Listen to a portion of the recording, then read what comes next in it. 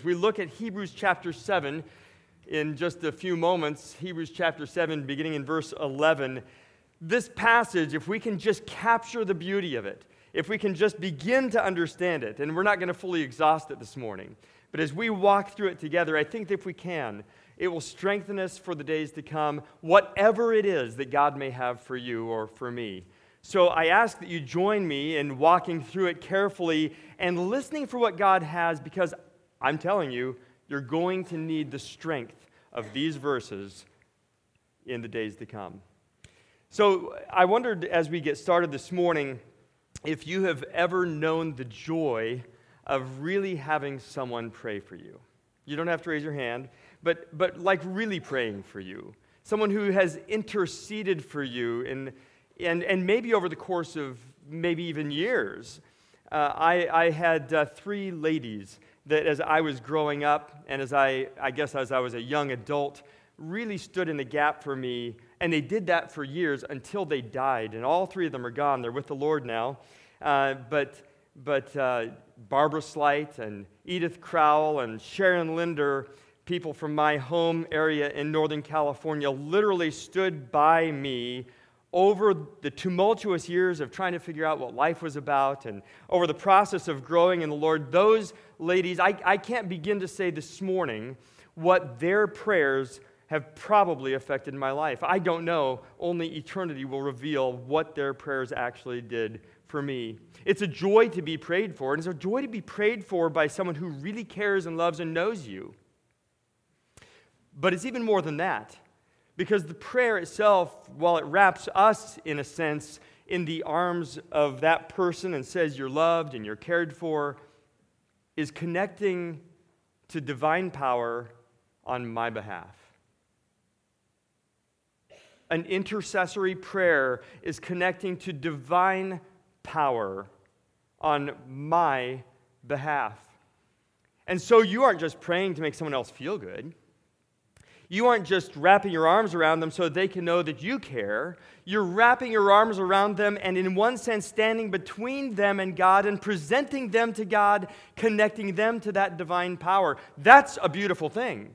And that is what we're hearing about in an even more incredible way in Hebrews chapter 7. I want us to read Hebrews chapter 7 and verses 11 through verse 25 this morning, through that kind of section of Scripture this morning. And I want you to hear what really is taking place in this aspect of intercessory prayer. And it follows exactly on what Chet prepared us for with Genesis and the passage there. This is what God says in Hebrews chapter 7. Now, if perfection had been attainable through the Levitical priesthood, for under it the people received the law, what further need would there have been for another priest to arise after the order of Melchizedek rather than one named after the order of Aaron? Now, let's just stop so that we make sure that we're all together on the logic here. Are you following what the author of Hebrews is saying? He's saying, what need is there for any other priest if the order of Aaron still stands? But there is another priest he's presenting, and we're kind of jumping into the context here in chapter 7. There is another priest, the Lord Jesus himself, and he does not follow the Aaronic priesthood. So why? What's the deal? Why would we have someone coming from outside the Aaronic priesthood? So he's going to answer that question. Verse 12, for when there is a change in the priesthood, there is necessarily a change in the law as well. For the one of whom these things are spoken belonged to another tribe from which no one has ever served at the altar. So who's he talking about? He's talking about the Lord Jesus. What tribe did Jesus belong to? Judah. Did priests come from Judah? No. Where did they come from? Levi, right. That's the Aaronic priesthood. So he's reasoning with us through this process. Why would there be a priest coming from outside the tribe of Levi? Why outside the Aaronic priesthood? Why this one who now is being told to us is after the order of Melchizedek? Verse 14, for it's evident that our Lord was descended from Judah, and in connection with that tribe, Moses said nothing about priests. This becomes even more evident when another priest arises in the likeness of Melchizedek, who has become a priest not on the basis of a legal requirement concerning bodily descent, but by the power of an indestructible life. We're going to parse through that in a moment. For it is witnessed of him, of this one who follows in the order of Melchizedek, you are a priest forever after the order of Melchizedek. This is quoting from Psalm 110. Verse 18, on the one hand, a former commandment is set aside because of its weakness and uselessness, for the law made nothing perfect. But on the other hand, a better hope is introduced through which we draw near to God. And it was not without an oath, for those who formerly became priests were made such without an oath. So the Aaronic priesthood was not on the basis of an oath. But this one, this Lord Jesus, who is in the order of Melchizedek, this one was made a priest with an oath by the one who said to him, the Lord has sworn and will not change his mind. You are a priest forever. This makes Jesus the guarantor of a better covenant. Now listen. The former priests were many in number because they were prevented by death from continuing in office. But he, Jesus, holds his priesthood permanently because he continues forever. Consequently, hold on to this. Consequently, he, Jesus, is able to save to the uttermost those who draw near to God through him, since he always lives to make intercession for them. Let me read that last verse one more time. Consequently, he, Jesus, is able to save to the uttermost those who draw near to God through him. Why? Since he always lives to make intercession for them. We could talk about a number of things that the Lord Jesus Christ is doing presently. He is God, and he has many functions and responsibilities. But do you know that this particular passage highlights one of the most beautiful things that he's doing right now? That Jesus is actually doing presently. And here's what it is. He is interceding for you. So Jesus himself is connecting through intercessory prayer with the Father, connecting you with divine power. We want to investigate that this morning and carry away from it the reality and the hope and the confidence of what that really means. And I want to catch it for us in some very simple ways. First, because Jesus is alive forever, he is uniquely qualified as the one and only intercessor who is able to save us at all times, in every circumstance, completely. So there's never a time, there's never a place, there's never a situation in which Jesus is not able to deliver us, from which he's not able to save us. Why? Because he's alive forever and he is interceding. But let me make that simpler for us. Jesus' indestructible life guarantees his endless and efficacious intercession on our behalf. In other words, Jesus lives, and so he intercedes effectively for me and for you. But let's make it even simpler. So let's take those statements and draw them down to a very, very simple statement that I think we can all carry with us this morning. Here it is. Because Jesus lives and intercedes, we're safe. That's really what we're being told here in Hebrews chapter 7. Because Jesus lives and living intercedes, we are safe. So as we travel through this morning, surveying some very important ideas that bring us to this reality and catching some of the context of this idea, I want us to hold on to this idea because we're going to be coming back to it all the way through. Jesus lives forever, and because he lives, and because he intercedes, we are safe. Now, the book of Hebrews, to give you an overview sense of it, is really, in one sense, all about the superiority of the Lord Jesus in everything. In everything. And so it begins by talking about, in the early parts of the book, his superiority to the angels. Yes, he is superior to the angels. All the angels of God, in fact, it says, worship him. And he's superior to Moses. He's as superior to Moses as a son is compared to a servant, it says early on in the book of Hebrews. It says that he's as superior as the builder of a house is to the house when it comes to Moses. So in that sense, the author of Hebrews is saying it's like Moses was the house, but Jesus is the builder of the house. Well, I don't go to my home and say, I think my home's a little bit better than I am. I hope my home isn't better than I am, because it would be a sad statement on me, I'm afraid. But that aside, Jesus is that far superior. He is the one who made the house, not just the house. And he's superior, it says in the book of Hebrews, to the old covenant. He's built a covenant on better promises. Promises, get this, that are written on our hearts versus written on stone. That's the better covenant that Jesus introduces us to. He is superior to the whole old covenant. And he's better, he's superior to the old sacrifices, because you probably heard it in Hebrews chapter 7 here. In the old system, there was one priest after another, but also there was one sacrifice after another, because no sacrifice, not all the blood of bulls and goats, could wash away sin. But Jesus, it says in the book of Hebrews, made one sacrifice forever and thus dealt with our sin. One sacrifice forever. He's superior to all the old sacrifices, and he's superior to all the old blood that flowed from those sacrifices. In Hebrews chapter 12, I think it's worth noting here in verse 24, it's speaking about Jesus and his blood. It says that we come to Jesus, the mediator, verse 24 of chapter 12, to Jesus, the mediator of a new covenant, and to the sprinkled blood. Now listen, to the sprinkled blood, that's Jesus' blood, that speaks a better word than the blood of Abel. Do you remember the story of Abel? So Abel, who is Abel? He's the first one to be murdered. Yep, one of the first people in the Bible, and the very first one to be murdered. His brother, Cain, killed him.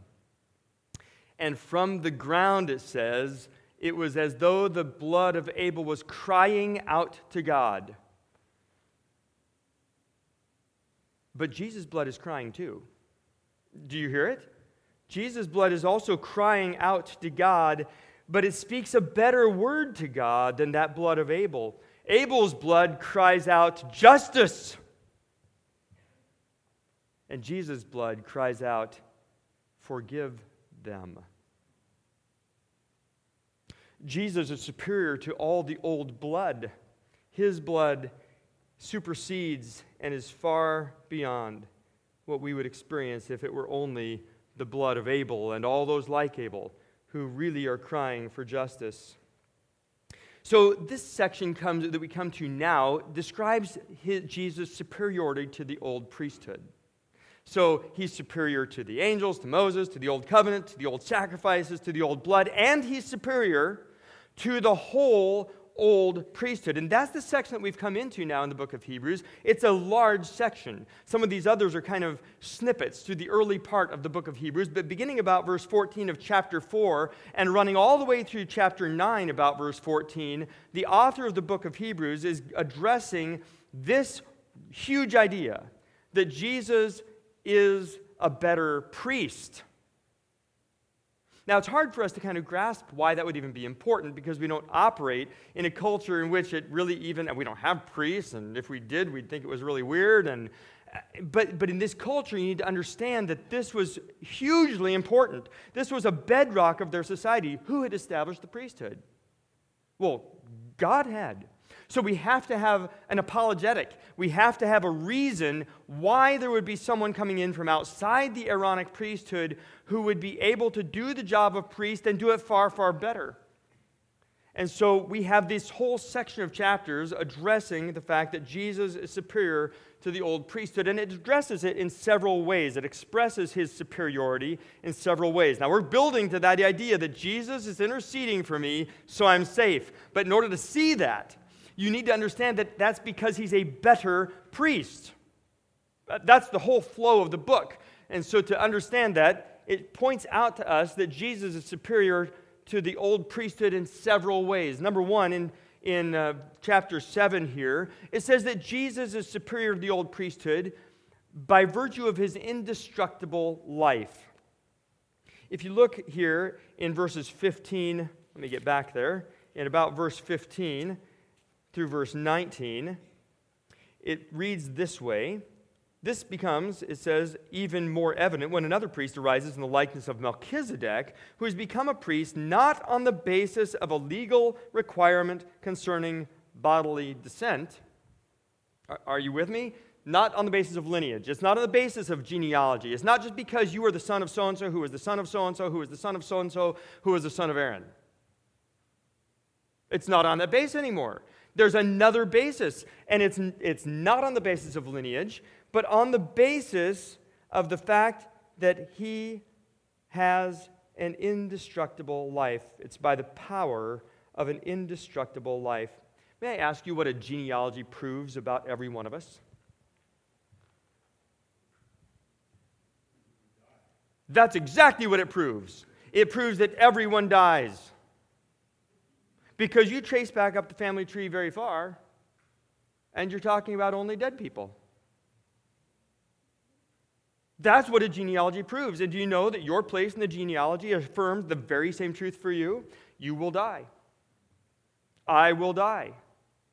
But Jesus comes onto the scene from another tribe, Judah, and he assumes the responsibilities as priest, not on the basis of the fact that he descended from Aaron and all those who followed, who all died, but on the basis of his indestructible life. Now, we'll look at that a little bit more in a few minutes, but I want you to understand that as a basis. So Jesus is superior to the old priesthood because he's not just a part of a list of dead people, but because he has the power of an indestructible life. Now, remember, we're talking ultimately here about Jesus' intercession for you. Why is Jesus effective as an intercessor? Because he's a better priest. And why is he a better priest? He never dies. We're going to come back to that. But I want to show you another reason why Jesus' priesthood is better and superior to the old priesthood, and that's because the old priesthood was made without an oath, but this priesthood, Jesus' priesthood, is made with an oath, and the oath of God himself. If you look at about verse 20 here, it says, this priesthood was not without an oath, for those who formerly became priests were made such without an oath, but this one was made a priest with an oath by the one who said to him, the Lord has sworn and will not change his mind. You are a priest forever. Jesus was made a priest by an oath, the very oath of God. If you look back at about verse 13 of chapter 6, listen to the oath that God made to Abraham and understand the certainty of an oath made by God. For when God, it says in verse 13 of chapter 6, made a promise to Abraham, since he had no one greater by whom to swear, he swore by himself, saying, surely I will bless you and multiply you. And thus Abraham, having patiently waited, obtained the promise. Now listen to the explanation of that in verse 16, because the author goes on to explain what he just said. For people swear by something greater than themselves, and in all their disputes, an oath is final for confirmation. So, now follow the logic. This is God making an oath. This is God making an oath to Abraham in chapter 6, and it says here, people always make an oath by one that is greater than them. What are we going to do? Who's greater than God? Well, there is no one greater than God. And so God does what is absolutely astounding in making this oath. Listen to verse 17. So, when God desired to show more convincingly, more certainly, more absolutely surely to the heirs of promise the unchangeable character of his purpose, he guaranteed it with an oath, so that by two unchangeable things in which it is impossible for God to lie, we who have fled for refuge might have strong encouragement to hold fast to the hope set before us. Who did God swear by? By himself. He could swear by no greater. So he swore by himself, and in that set it as an absolute certain thing that what he promised to Abraham would indeed come to pass. And it's by his own oath that now he makes Jesus the better priest of a better covenant. The old priesthood, they arrived at the priesthood because they were the next in line. Jesus came to the priesthood by the very oath of God, who swears and will not change his mind in verse 20 of chapter 7. The Lord has sworn and will not change his mind. You are a priest forever. You, Jesus, are a priest forever. In the New Testament, you find that people were making oaths by strange things, like the gold of the temple versus the temple, or the offering made on the altar versus the altar. And you find Jesus countering that. But the point is, an oath is bringing us to the place of saying the most certain thing that we can possibly say. Cross my heart and hope to die, stick 1,000 needles in my eye. Except for it's more than that. It's on the basis of a vow, of a commitment, of an oath, saying, this is in fact what will be done. And God himself, who could swear by no greater, swore by himself, Jesus is a priest forever. So he's a better priest. None of the old priests had that oath made to them. None of the old priests could say they could arrive at that priesthood by anything other than being the next in line to receive the priesthood. But there's another reason why Jesus' priesthood is superior, and that's because the old priesthood was temporary, but this priesthood is permanent. In chapter 4 of Hebrews, if you look back just a little ways, in verse 11, we come to a fairly familiar passage. And I want to point out one very important thing out of this section of Scripture here. In verse 11 it says, therefore, let us strive to enter that rest, so that no one may fall by the same sort of disobedience as the children of Israel. For the word of God is living and active, sharper than any two-edged sword, piercing to the division of soul and spirit, of joints and of marrow, and discerning the thoughts and intentions of the heart. Now listen, and no creature is hidden from God's sight, but all are naked and exposed to the eyes of him to whom we must give account.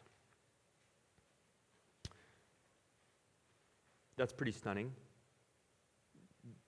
You understand that we've returned to our pre-fall condition in the eyes of God. In other words, we're totally naked before God. Fig leaves don't help.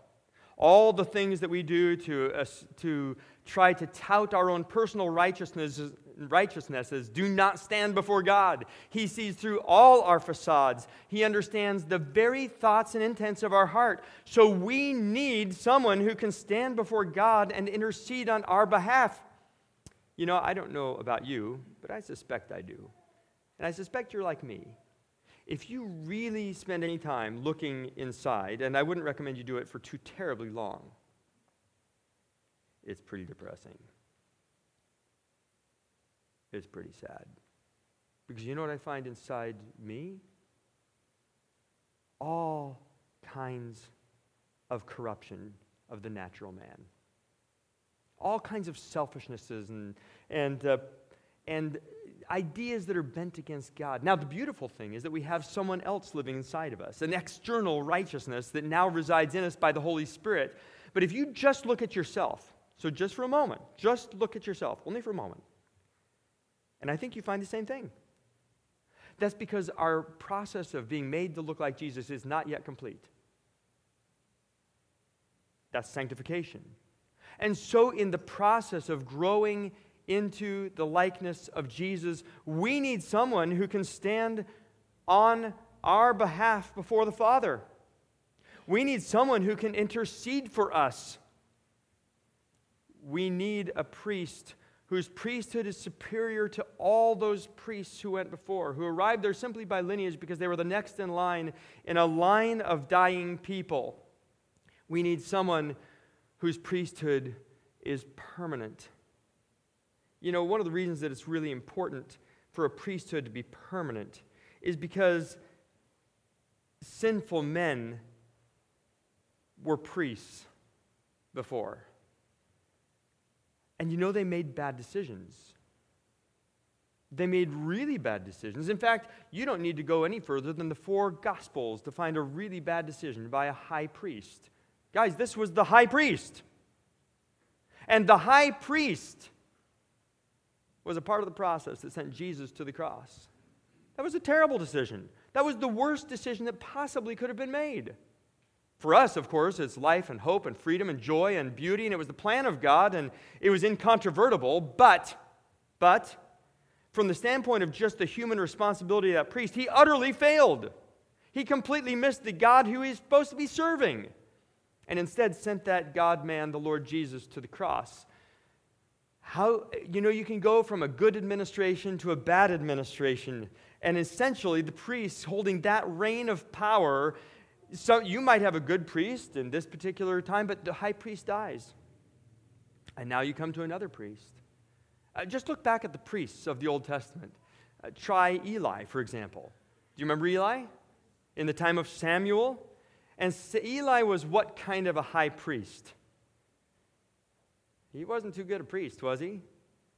In fact, he overlooked when his sons did debauched things in the temple, took the meat, were very immoral. He just overlooked it. Now, he was a sort of passively bad high priest. There were more aggressively bad high priests like Caiaphas. But then here's a passively, that's terrible.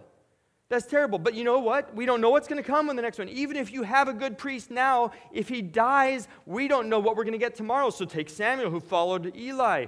Here's Samuel the prophet, the great prophet. And his sons were not like him, because Samuel eventually had to die. He slept with his fathers, and his sons followed him, and they were completely unlike Samuel himself. Or take even David and his son Solomon. For all of the good things that can be said about Solomon, he did not exactly follow Solomon's or David's ways. And the result, of course, was eventually for Solomon's son Rehoboam to end up with a divided kingdom. So you couldn't count on it. Because we're human, because we die, because we're subject to mortality, even if this is a good time, that good time is going to come to an end.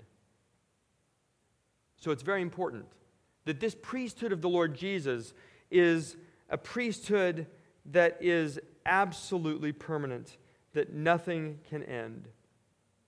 Really, there will never be a time in this life when we will not have need of mercy and grace. We can't just hope that the next administration will be good, because we're going to need mercy and grace tomorrow.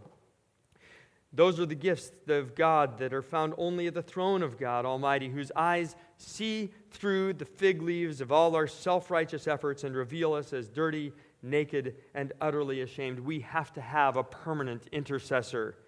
We must have someone who stands on call 24/7 all the time to plead our case before the righteous judge. We have to have an intercessor who will save us to the uttermost, to the very end, not just halfway. We have to have an intercessor who lives forever. Now, I want to show you just how important it is that Jesus lives forever in just a very quick run through Hebrews here. In verse 6, in verse 19 through 20, it says that this high priest lives forever. Chapter 7 and verse 3, it says he continues forever. In chapter 7 and verse 8, it says it's testified that he lives. In verse 16 of the same chapter, it says that he has the power of an indestructible life. We just looked at that. In 21 of the same chapter of chapter 7, you are a priest forever. In 23, many priests because of death, but 24, he is permanent. His priesthood is permanent because he continues forever. In verse 28, made perfect forever. And now you get a little window into the grief of the cross that maybe you never understood before. Think about it. the disciples did not fully understand what was going on, but there's this longing in every heart for permanence. Eternity's been set in our hearts. When Jesus died, when the cross happened, the disciples didn't just lose their friend and their mentor. They lost their hope of eternal deliverance.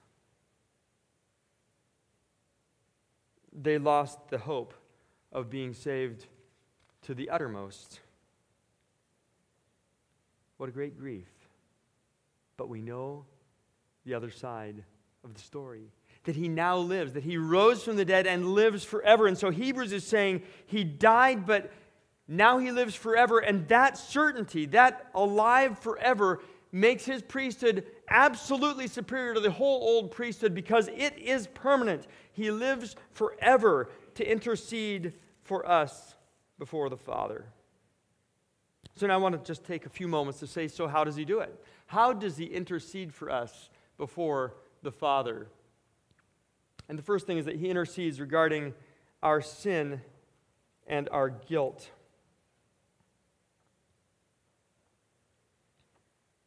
We just took a brief look inside. And if you look very far, you know that there is sin and guilt.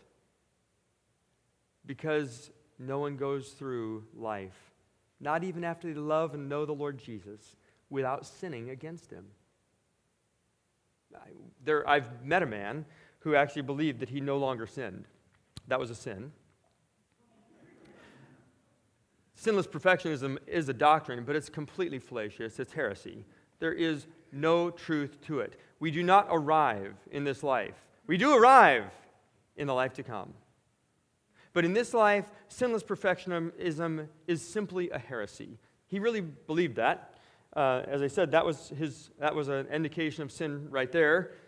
But we are full of needs for someone to intercede for us regarding our sin and our guilt. If we don't have someone who intercedes for us on that basis, then we are lost. You can look at Deuteronomy chapter 9 for an evidence of another intercessor to whom Jesus is compared. In Deuteronomy chapter 9 and verse 25, you have Moses interceding for the people. It says, I lay prostrate before the Lord for these 40 days and 40 nights because the Lord had said he would destroy you. Did they deserve to be destroyed? Oh yes, they had made themselves a golden calf. They had worshipped another god. And so Moses says, I interceded for you. I stood in the gap between you and God to make intercession on your behalf. I lay prostrate before the Lord these 40 days and 40 nights because the Lord had said he would destroy you. And I prayed to the Lord, O Lord God, destroy not your people and your heritage, whom you have redeemed through your greatness, whom you have brought out of Egypt with a mighty hand. Intercession is an investment. And you can hear something of the passion of Moses' investment in these people as he's prostrate before the Lord for 40 days and 40 nights pleading, oh God, don't destroy. He's interceding. But you see another evidence of that in Genesis, and you hear Abraham pleading for people who did not deserve to be pardoned, and you might remember him bargaining with God in chapter 18 of Genesis, saying, if in this area of Sodom and Gomorrah there are just this many, or just this many. That's intercession, someone who's standing in the gap before God, who's connecting with God on behalf of someone else and pleading for them. You have in Numbers an amazing story of Aaron himself, an intercessor by virtue of his priesthood, in this case, doing what he should have done in Numbers and in chapter 16 and in verse 41. It's worth looking at. Numbers 16, verse 41. This is after the story of Dathan and Abiram and Korah and the earth opening up to swallow the people who had committed sin against God. Verse 41, the next day all the people of Israel grumbled again. against Moses and against Aaron, saying, "You have killed the people of the Lord." Well, that would be a good thing to say at about that moment, after the earth had just swallowed the others up. And when the congregation had assembled against Moses and against Aaron, they turned toward the tent of meeting, and behold, the cloud covered it, and the glory of the Lord appeared. And Moses and Aaron came to the front of the tent of meeting, and the Lord spoke to Moses, saying, "Get away from the midst of this congregation, that I may consume them in a moment."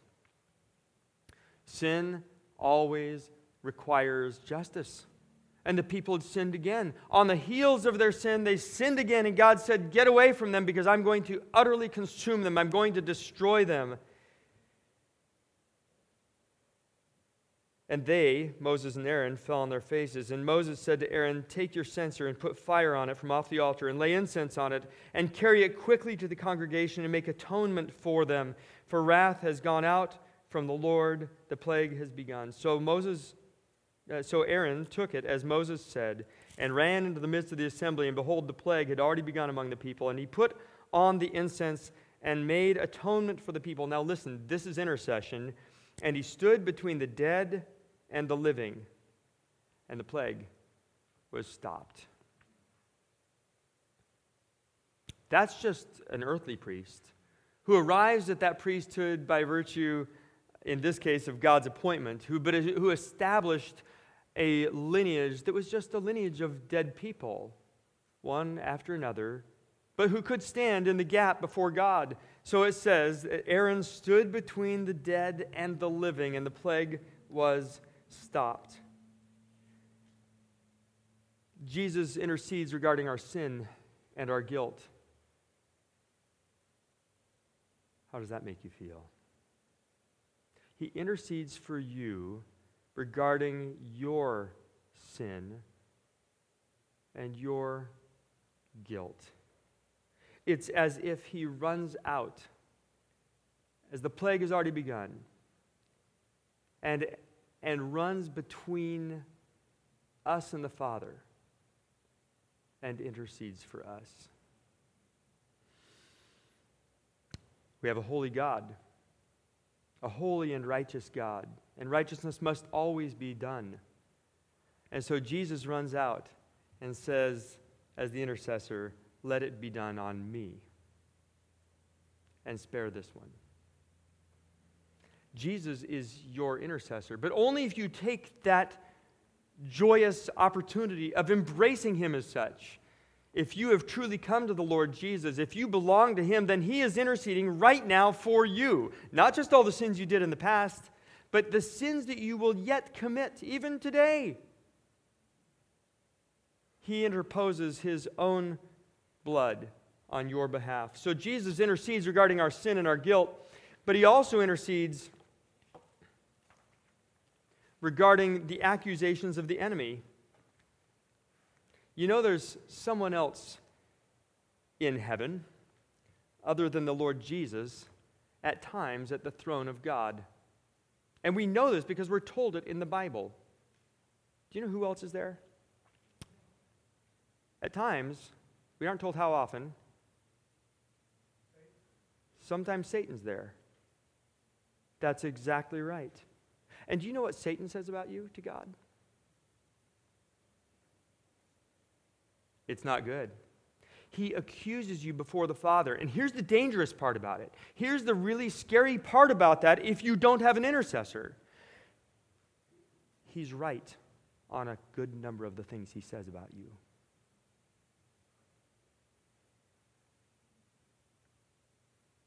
Satan's right on a lot of things he says about you. Not everything. And so if he simply were to point the finger at you before the throne of God and you had no intercessor, you couldn't even defend yourself in truth. Look at the book of Job. That's where we actually learn that Satan, it's one of the places we learn that Satan can stand there at the throne of God and accuse. In Job chapter 1,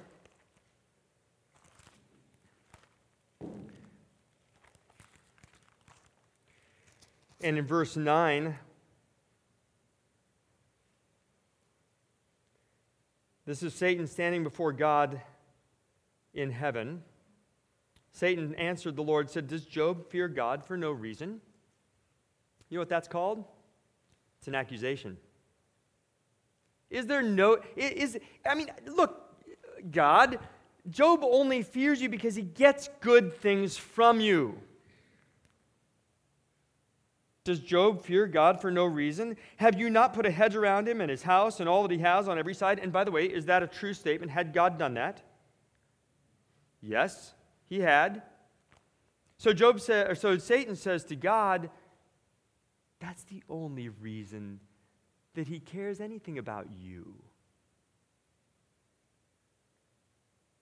Have you not put a hedge around him? But stretch out your hand, verse 11, and touch all that he has, and he will curse you to your face. And so the contest begins. And in chapter 2, verses 4 through 5, we hear that same accusation coming back again. Skin for skin. All that a man has, he'll give for his life, because Job didn't curse God the first time. He passed the test. So Satan stands there too. And you know he stands there not only in Job. Job is the oldest book in the Bible. But he stands there in heaven accusing the brethren all the way to the last book of the Bible. You can read about it in Revelation. In Revelation, it's the accuser of the brethren who is there in heaven. That's the accuser of you and me. That's Satan standing in heaven accusing you to the Father. And there sometimes are good reasons. There's quite a few good reasons that he can give. Truthful reasons why you should stand accused. But you have an intercessor. You have Jesus himself, whose priesthood endures forever, standing and saying, sometimes he must say, that is indeed true of Rob. He has sinned in that way, and he will sin in that way, and he fails often in this way. But I paid for him. I need an intercessor. You need someone to intercede for you, to say, I have paid the price for this one.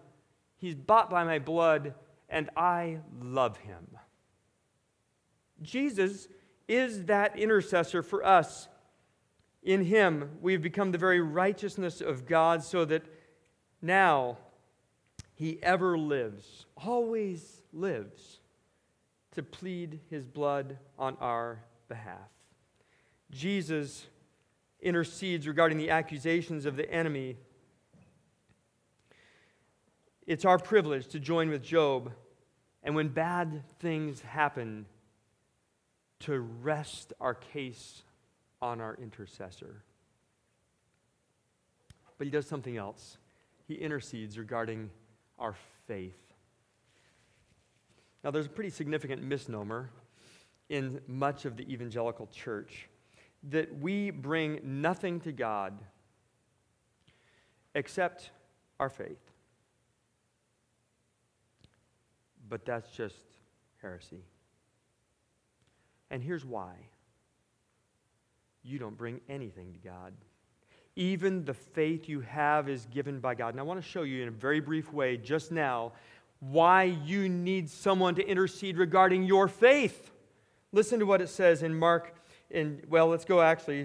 let's go to Luke chapter 17. Look quickly at Luke chapter 17 with me. And in Luke 17, you see that Jesus has just been talking to the disciples about the importance of forgiveness. In Luke 17, he says in verse 3, pay attention to yourselves. If your brother sins, rebuke him, and if he repents, forgive him. And if he sins against you 7 times in a day and turns to you 7 times, saying, I repent, you must forgive him.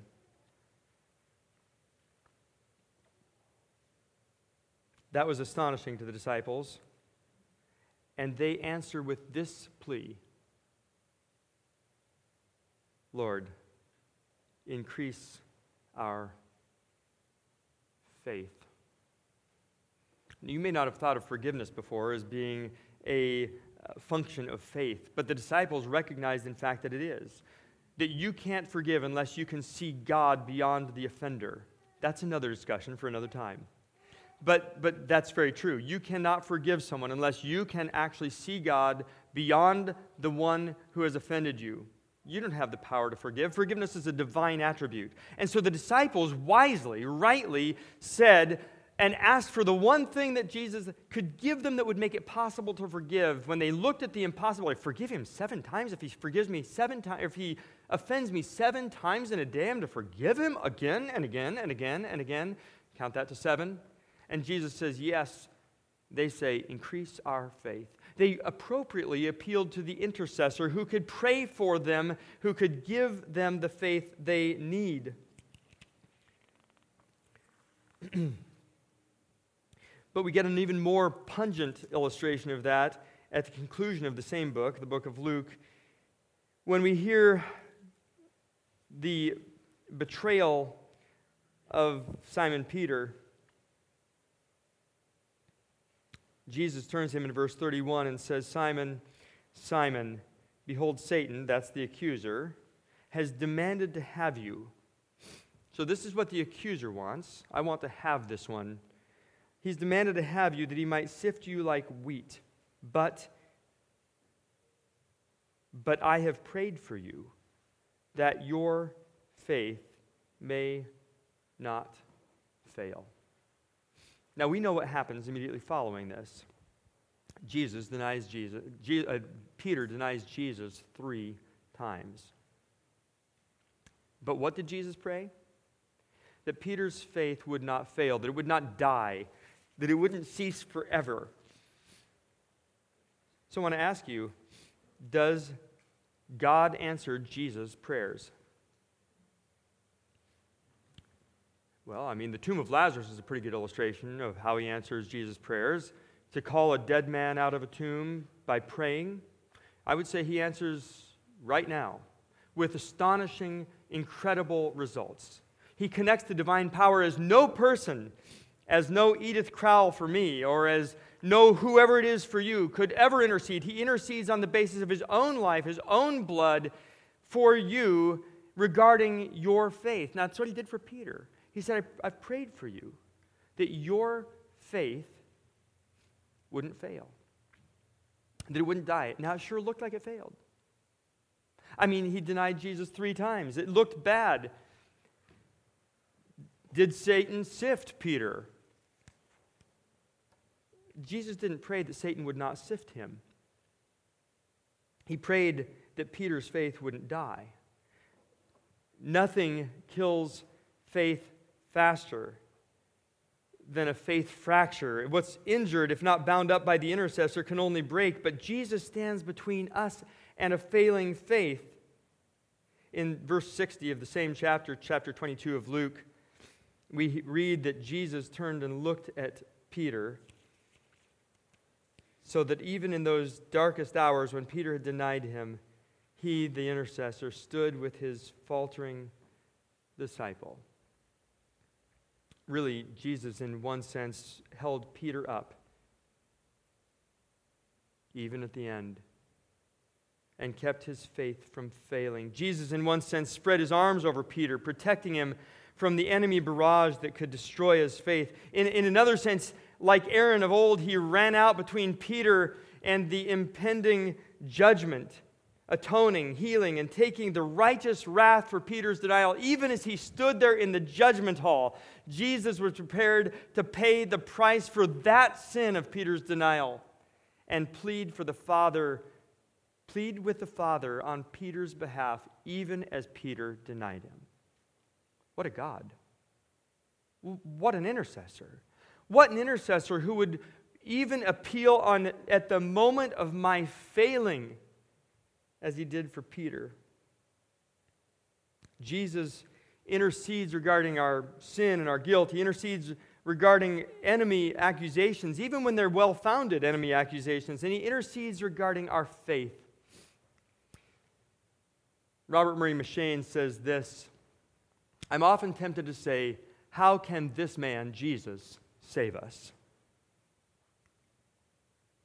How can Christ in heaven deliver me from the lusts which I feel raging in me and the nets I feel enclosing me?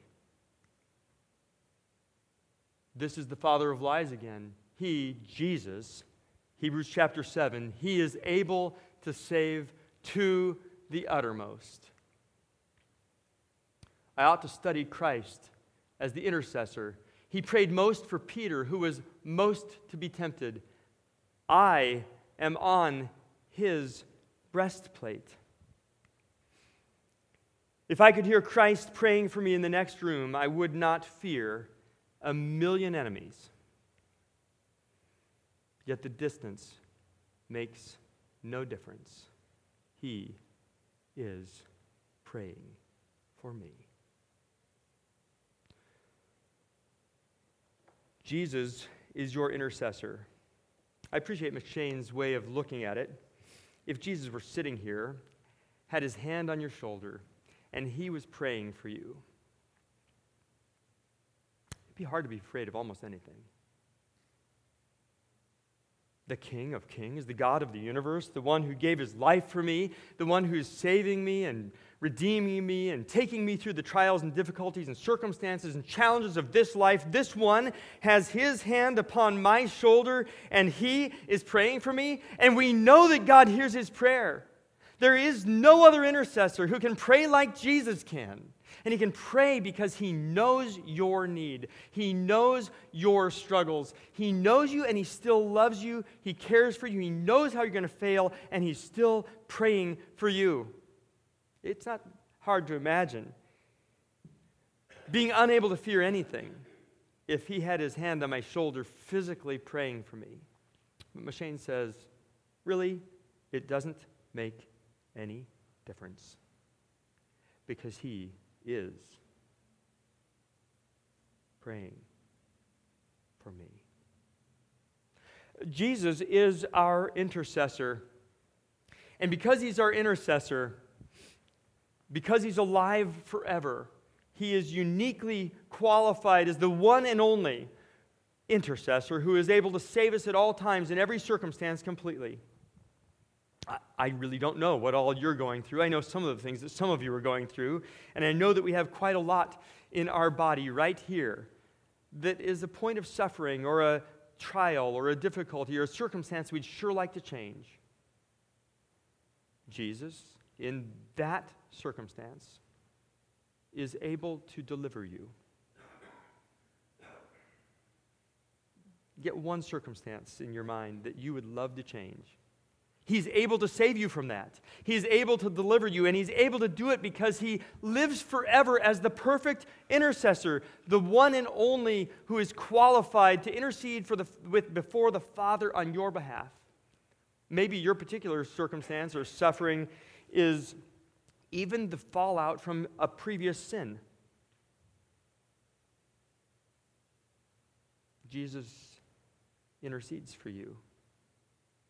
Maybe it has nothing to do with your sin, but it's someone sinning against you.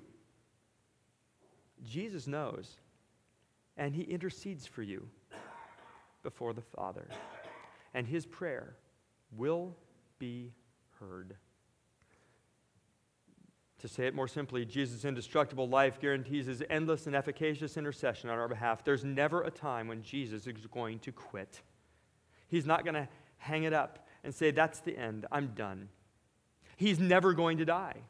His life is indestructible, and so his intercession on my behalf and on your behalf is absolutely endless. You can count on him tomorrow and the next day and the next day and all the way through till you meet God himself. Jesus intercedes for you. And to put it most simply of all, because Jesus lives and intercedes, we're safe. We're safe. So does that mean that really everything is okay in your life? It's all hunky-dory, nothing bad, it's okay. If we were just a little more optimistic, a little cheerier about life, that it'd be all right. No. That's not what it means. It means something even more beautiful. Instead of just a Pollyanna view of the world, which is complete fiction, it's a real view of the real suffering and the real struggles and the trials of life but with Jesus interceding before the Father for you. So I'd like to invite you to do something this morning. You don't have to do it now, but as you leave this place, I would encourage you to do this. Think of what it is to now pray to the one who's praying for you. So that when you run into that difficulty, that circumstance, that challenge, that trial, whatever it is in your life that you're experiencing that you'd like to not have there,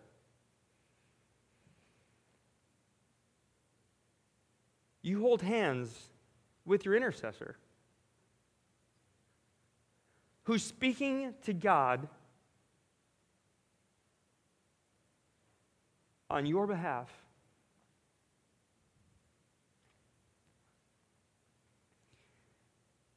He knows you, and he still loves you. It's a little shocking, but he does. He knows you like no one else, and he's still interceding for you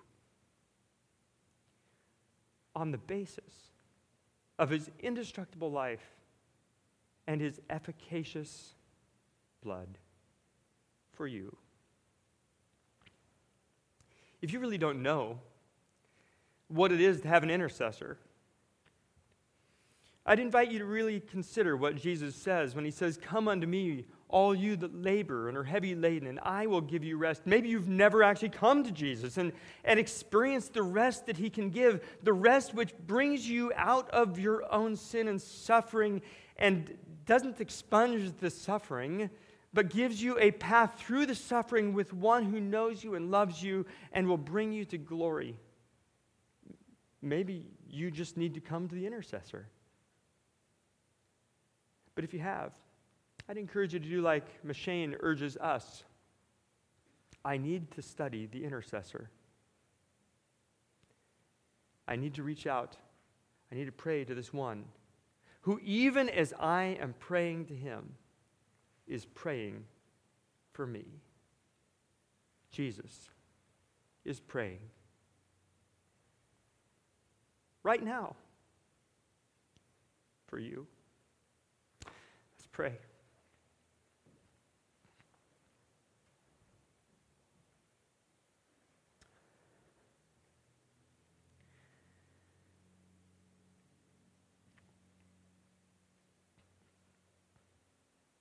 Lord Jesus, we are absolutely in awe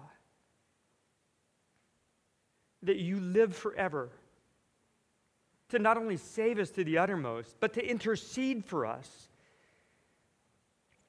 And that you're doing it right now. This isn't just something that's going to happen someday in the future. This isn't something that we can remember having happened long ago. This is something that's happening presently, whether it's the accusations of the enemy, or whether it's a failing faith, or whether it is a particular sin or a set of guilty shames that plague us. In all of these things, even now, you are interceding for us, and we just say thank you. Thank you that you know us and you still love us. Thank you that you live to intercede for your people. We're your people, and we're really glad to be called by your name and for the chance to call upon your name as the great intercessor. We worship you and honor you today. Amen.